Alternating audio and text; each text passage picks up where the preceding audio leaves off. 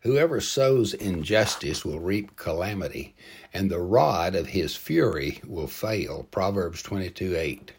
Boy, there are many applications of this verse, but I want to apply it to fathers. One of the major elements in parenting is justice. We must be honest and fair with our children. If we show partiality or injustice with our children, we will reap calamity. Justice must also be tempered with grace, lots of grace.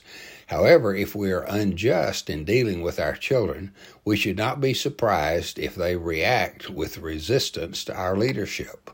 The second part says that the rod of his fury will fail. Now, I'm not opposed to some corporal punishment at times, but when we discipline our children in anger, it's counterproductive.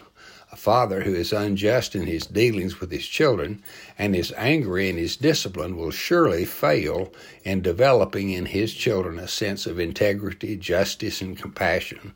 When a father whips a child in anger, the child has no idea what the discipline was for. All he remembers is that Dad got mad. Use patience and fairness when disciplining your children. Father, let us learn from you, the perfect Father, how to love our children and how to discipline them in love. Amen.